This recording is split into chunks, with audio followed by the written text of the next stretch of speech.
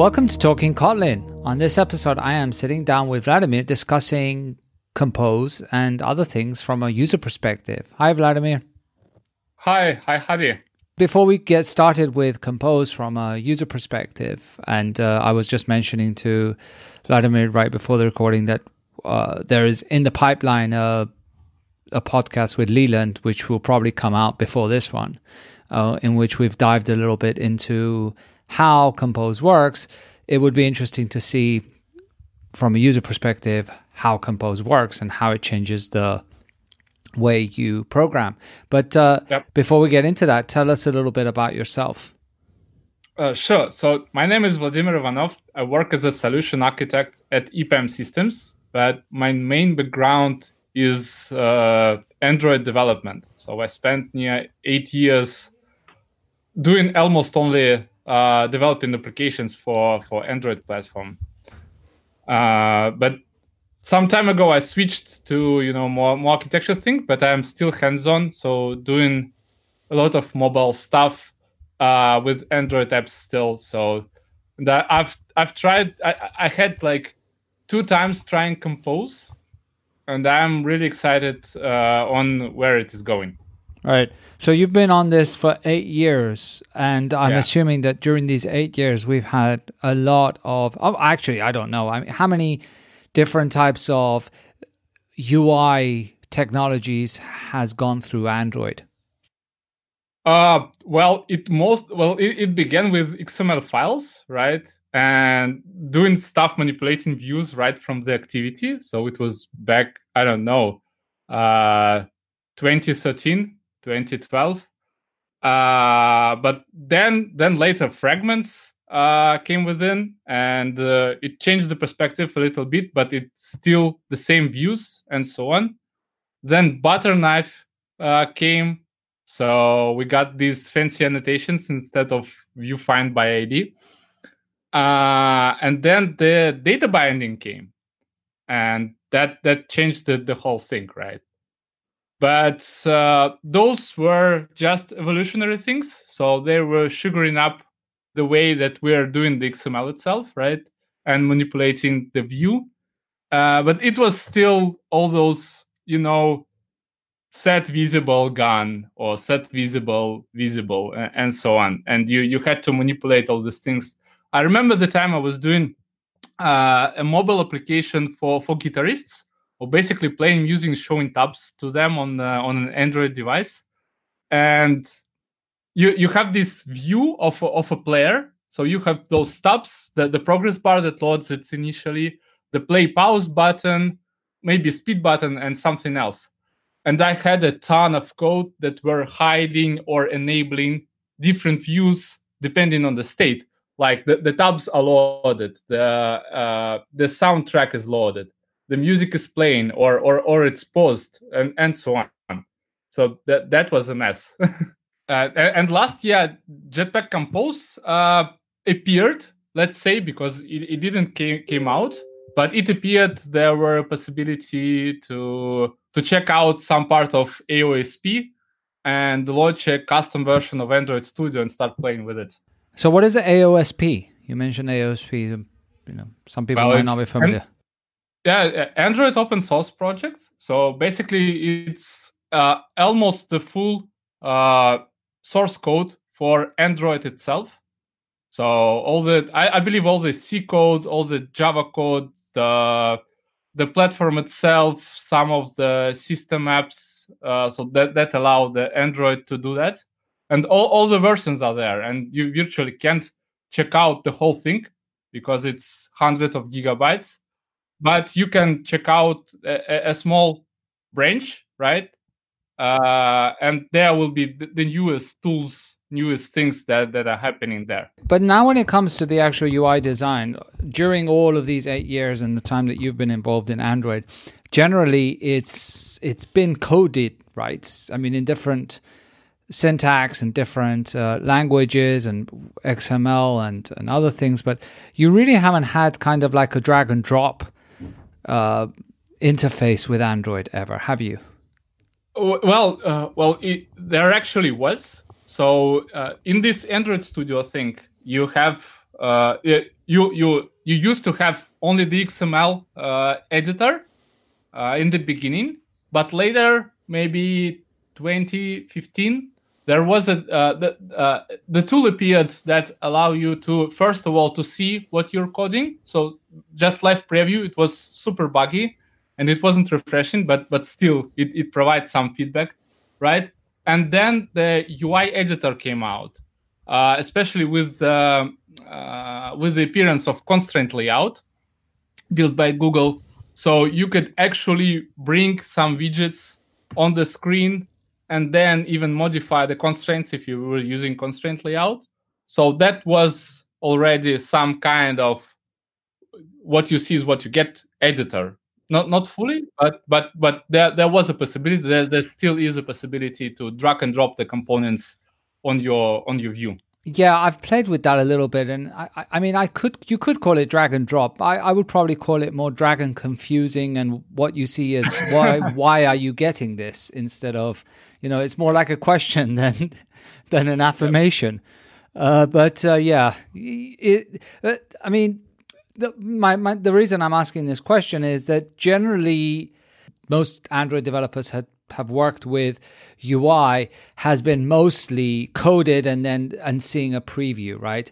Yeah, exactly. It's not like back in the old days when we used to have Delphi or Visual Basic where you would drag and drop components and then hook these things up.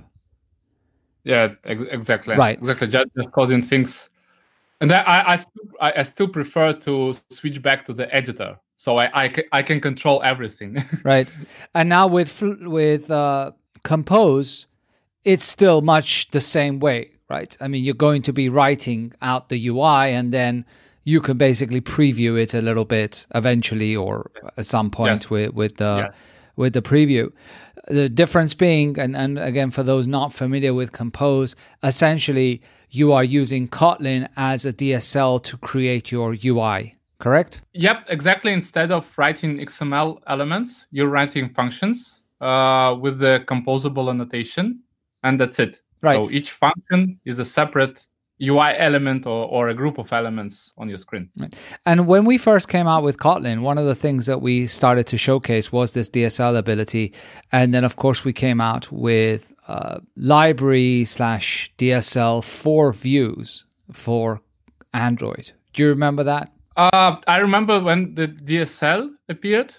So that was one of the first primary capabilities of Kotlin. Like, you have these brackets that you put your Lambda in, and this allows you to build the DSL.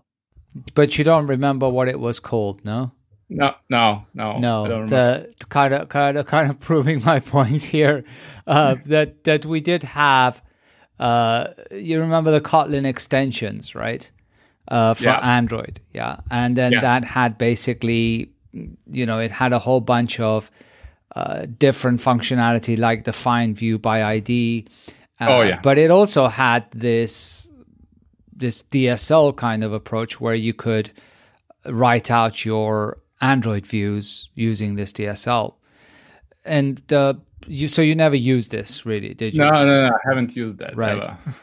Question being, like, I know that under the covers it's different to how Compose is implemented, but I was trying to see if you'd used that and you see much difference, or from a user perspective, what are the differences with Compose. But okay, that's fine.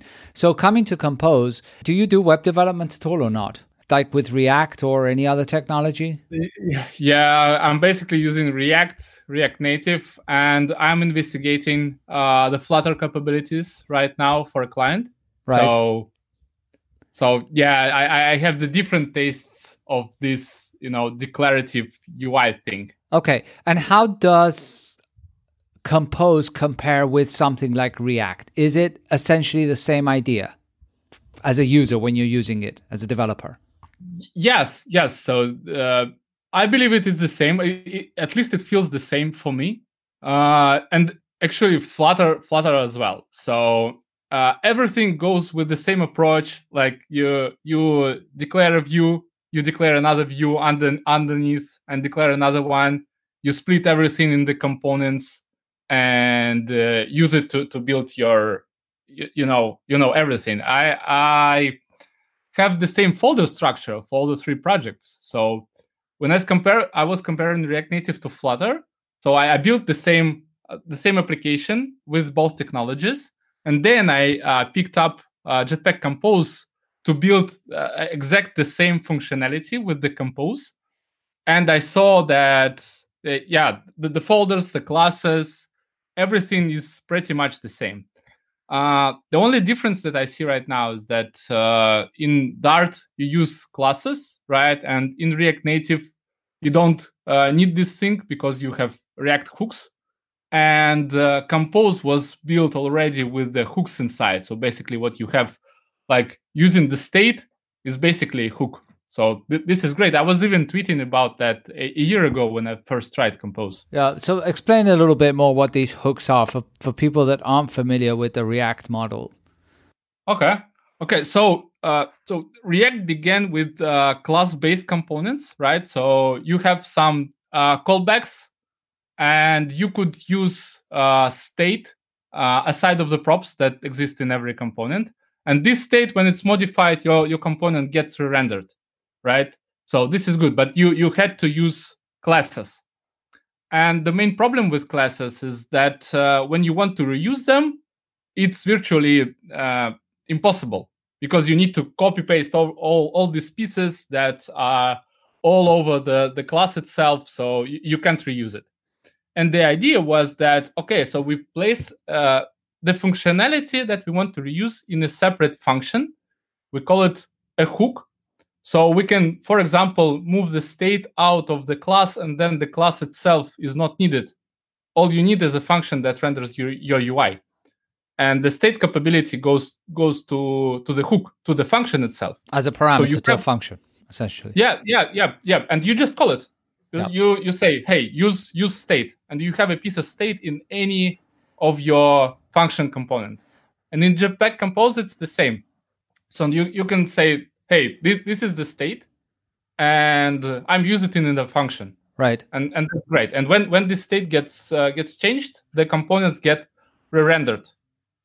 Right. And so essentially functional programming, yes? That where you're not maintain.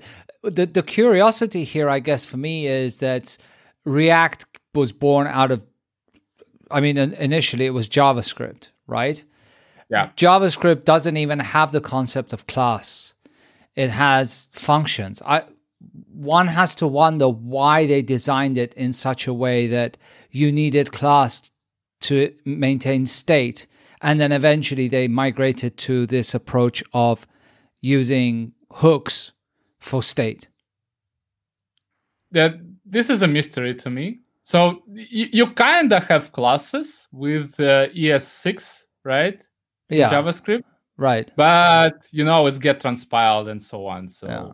And with TypeScript and stuff. But it's like JavaScript was never a language that had classes, right? Yeah. It's not object-oriented yeah. whatsoever. So, okay. So you've used all of these. You've used Flutter, you use React, and you use Compose. You said you wrote the same application with this. By the way, is that application available online? No. Just proof of concept. Just a proof of concept. So how do you feel about it? Like, what are the wins and the misses in each of these? Or let me rephrase the question first with another one. Having tried this out, the proof of concept, and you are in this trial error and trying something out for a new project, and you've tried all these combinations, which one would you go with if you were to start a new project today? Okay, so this is a very interesting project, and there are a lot of variables here. Because, you can't go to production with Jetpack Compose at the moment because it's not even alpha yet, right? So it's a dev version, dev 10. You already can download the Android Studio and start coding. Yeah, so I was where Jetpack Compose is not ready for production yet. So obviously you can build some screen, right? But I believe you can't build the whole application with it. So the tools are just the developer preview. The code itself is just dev. API is not finalized whatsoever. And as far as I know, there is no restriction on breaking APIs, right? So the Android UI Toolkit team is allowed to break anything that they would like to build a better library, right? So the Android Studio preview is a bit luggish because, I tried to launch the application in the emulator and the emulator just crashed on the start. So what I virtually had is only the preview working in the Android Studio itself, but it works pretty good, but it requires, a keystroke every time I save a file. So, but that's okay. Another concern for me is the integration with the concurrency. So what you would like to have is to have, the coroutine support, flow support, and so on. I'm not sure how it works right now with Jetpack Compose. A year ago, the compiler was just crashing right away when you tried to, pass a suspend function inside a composable function, because I believe there was some conflicts between the compiler plugin that is used for Jetpack Compose and part of the Kotlin compiler that is responsible for handling this suspending thing. So it is not ready yet, but the developer experience. So from the point of view of a developer writing code, it is very convenient and very good, and the API evolutionized in a very good manner. Because a year ago, if you wanted to have a padding in Jetpack Compose on an element, you had to introduce another element. So say you have a text, you want a padding, you're not modifying any attributes of the text component, you're adding another element on top of the text. But right now you have a modifier for everything. You just include a modifier to anything. You can reuse this modifier across the whole project. So you can have a modifier with padding and just move it to any component you want. So that feels great, but it's still in the developer phase. I think that we require another year to build the applications with that, but it is definitely the future, and I would love to have Jetpack Compose as a primary tool for all the Android developers. So I'm super excited. Okay, and that's completely valid because it is, in not production ready yet. Whereas you're comparing it to something like React and Flutter that is. Now, let's assume for a moment that it were production ready and it was smooth and there was no, issues with the compiler plugin or anything like that. From the developer experience perspective and from the effectiveness, if you want, which one would you go with? Well, I can't limit it to the developer experience because if you're building Android application, I think I would go with Jetpack Compose because it's Kotlin, so it feels very good.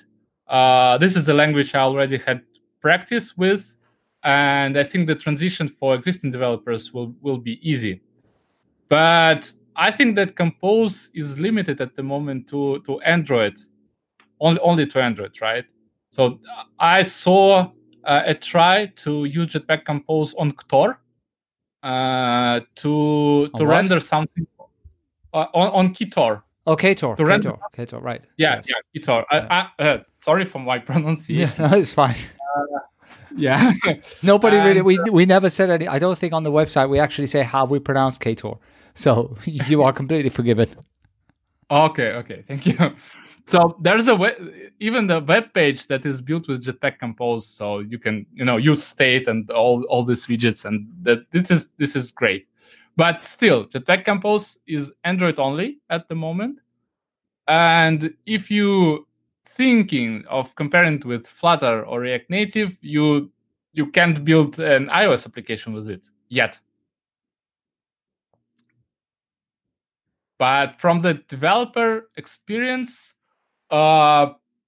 Kotlin feels great, so Jetpack Compose feels awesome. So you can have a preview on any composable function you would like to, and this is awesome because you can debug, every component. Preview every component that you want to see how it looks like, at least. So this is great. I don't remember such a capability for React Native, and I think Flutter. I'm not sure what happens with the preview there, but the preview, there's a hot reload only for Flutter, right? So you need an emulator or a device that will be showing you your application. Yeah, but the Jetpack Compose is somewhat similar to Swift UI, is it not? I think yes, but I haven't tried Swift UI yet. This is still the future. Yeah, I mean, Swift UI, it looks very much similar to essentially just kind of more, I would even say more like the builder pattern than anything else. It doesn't obviously have the DSL structure that Kotlin has, but hoping at some point they just port it over to Swift UI, to Swift. So okay. I'm not saying us, yeah. I'm saying hopefully one day, anyone. Okay. Yeah. Another perspective, so speaking from the developer perspective, other concern I have is the testing for Jetpack Compose. A year ago, there were no proper tests, and there were discussions on, hey, give us the access to the internals of the composable functions so we can, see what components are there so we can validate them. And I remember Leland replied that, hey, we're changing that. You're not going to need this one. But I don't know what is the state of testing at the moment. Can I have a snapshot test of a composable function? Can I have, an introspective, like in Enzym in React Native, so that, or in Flutter, that I can see that there's a label there rendered? So this is an open question. I'm not sure how to do that with Jetpack Compose. And I think that a lot of this is going to evolve over time. I think that, as you say, it's kind of still new technology. So looking forward to it. Yeah. So one of the other topics that we were going to a little bit discuss was Flow, right? You've been playing with that as well, yeah? Yeah, I did. I even implemented some search functionality with Flow in one of the production projects that we ship to the client. So that's great. Nice. And again, if you've come from Android for the past 8 years, you've probably gone through a lot of different technologies when it comes to asynchronous programming and non-blocking UIs. And where does Flow sit for you? Yeah, okay. So let's get back to people that were coming to Android recently, for example, or who is new to Android development. So during these 10 years, I even written an article about that. We had plenty of different options. So it all started with async task. That was a class that you had 3 callbacks in it. One was the do in background that were spinning, was called on the background thread.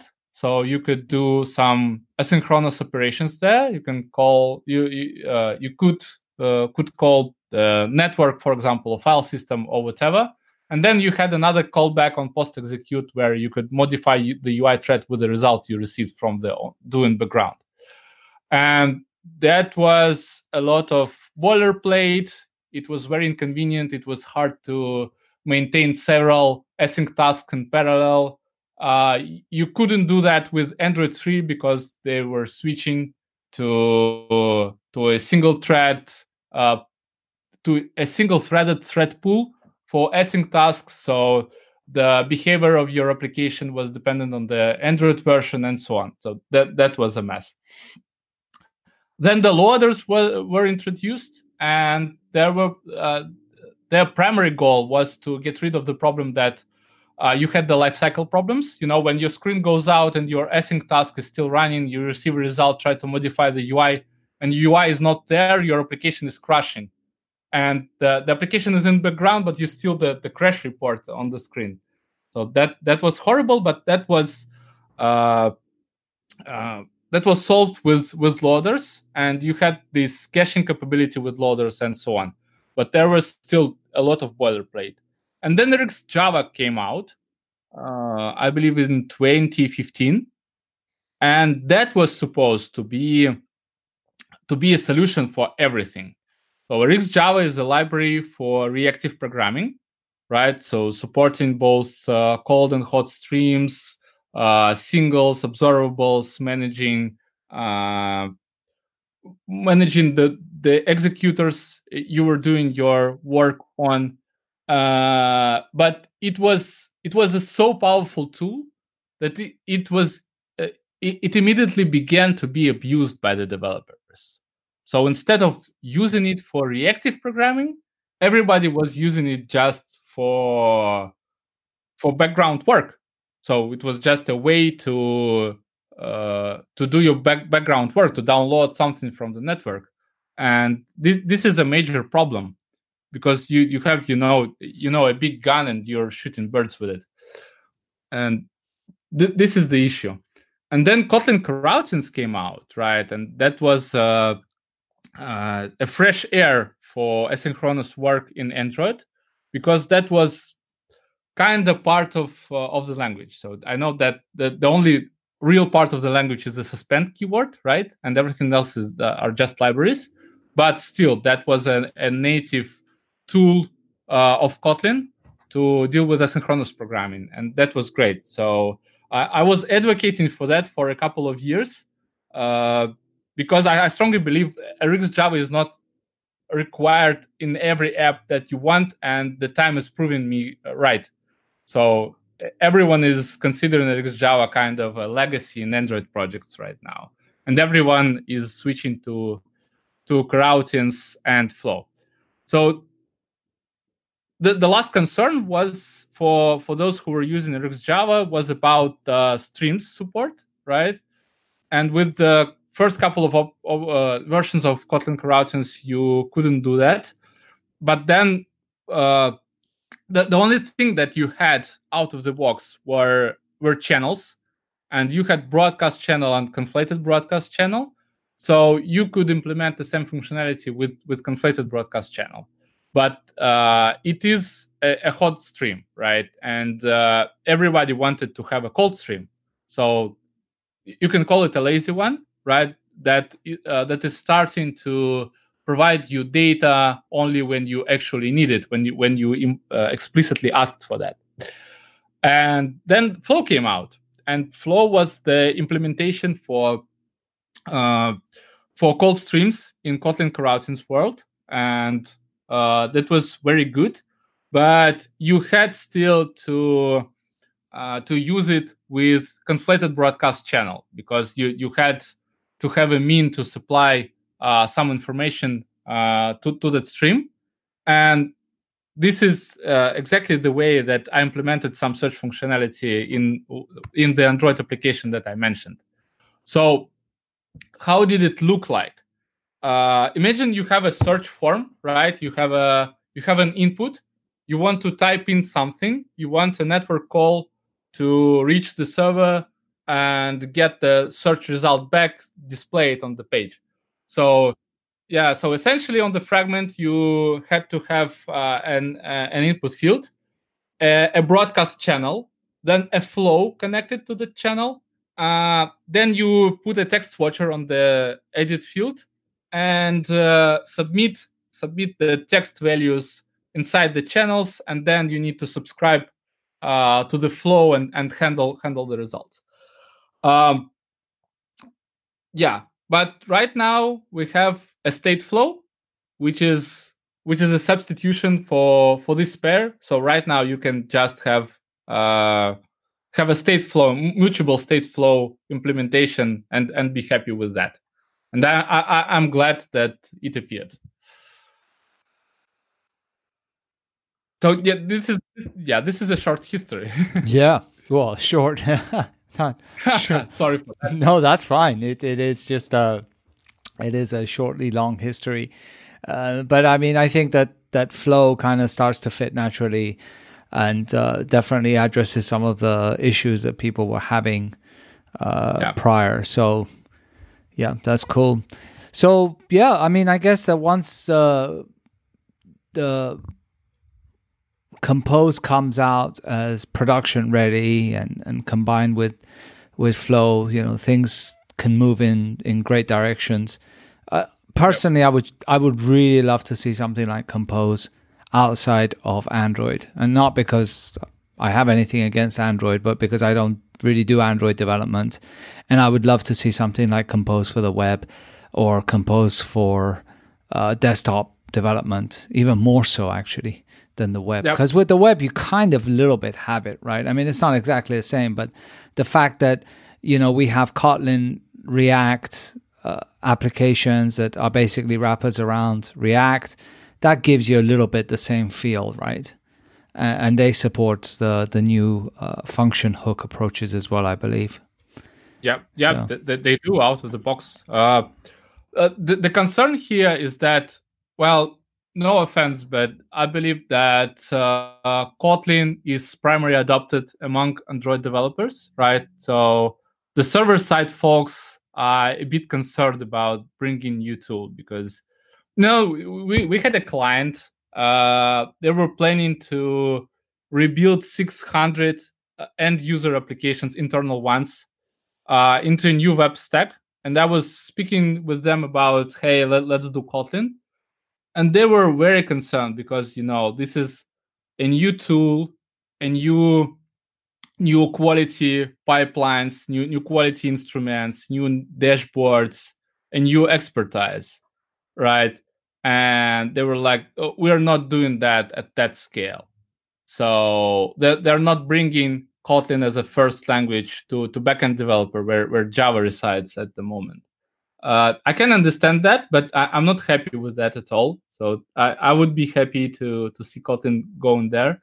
And going back to Jetpack Compose, so the same happens with the web thing, because React, I don't know what is the market share of React at the moment, but the community is huge, right? So when we're speaking with the clients about web development, we're basically speaking about React versus Angular versus Vue, because those are three major platforms. React is the biggest, so there are hundreds of thousands of developers that you can find on the market.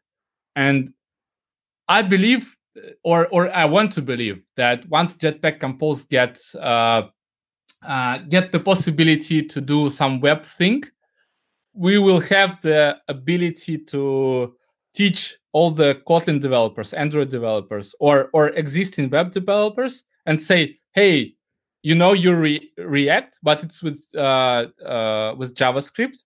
We provide you a better way of doing kind of the same, but with Kotlin, with type safety, but with the same declarative approach to web, and they will begin transition to this approach. But the concern is still there, that the community for backend is very small for Kotlin, and for web it's even smaller. And yeah, that would be great to have a way to bring all that community on the Jetpack Compose side, so that it's not only Android but UI everywhere. Yeah, Kotlin everywhere. Yeah, Kotlin everywhere. Kotlin everywhere. Yeah. Cool. Well, it was great chatting with you, and thanks for taking the time to look into all of these technologies, and especially Compose and Flow, and to give some user perspective. So yeah, we'll see how things go, and maybe we'll chat again at some point when everything is released and production ready and working on all platforms, and the world is a wonderful place and we're not in lockdown and we can actually see each other and those things that someone was commenting today about whether when there is a business travel booked, you should be aware that there's a holiday when you're arriving in that location. And I'm like, what is a business trip anyway? Like, what are those things? Business what? Yeah, exactly. What? What? Cool. Well, great chatting with you. Yeah, thank you very much. I enjoyed it.